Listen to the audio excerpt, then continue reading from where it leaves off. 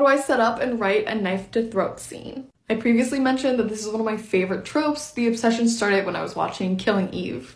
If you know, you know. Of course, you can set up a knife to throat scene in a million ways, but here are the elements that need to be there in order for it to be like the kind of knife to throat scene that I'm talking about, like the ones that I really enjoy. First, whatever comes before the knife to throat scene has to be full of like good tension. Or maybe your characters are flirting, but they are keeping secrets from each other, and they come from like different groups that are opposing each other, or just there's like tension, you know? Tension, but also attraction. And then the knife appears suddenly, and it happens specifically because one of the characters revealed something that the other one didn't like, or that the other one was like waiting for. The key to a good knife to throat scene is understanding the power dynamics between the characters.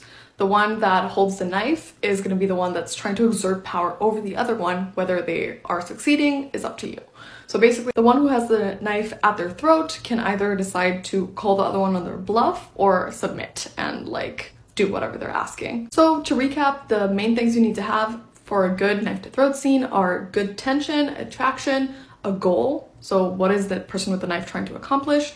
And some kind of big shift in the power dynamics. The reason why that works with knife to throat scenes as opposed to like someone pointing a gun at someone is because in a knife to throat scene, the characters have to be really physically close to each other, which kind of like ups the tension.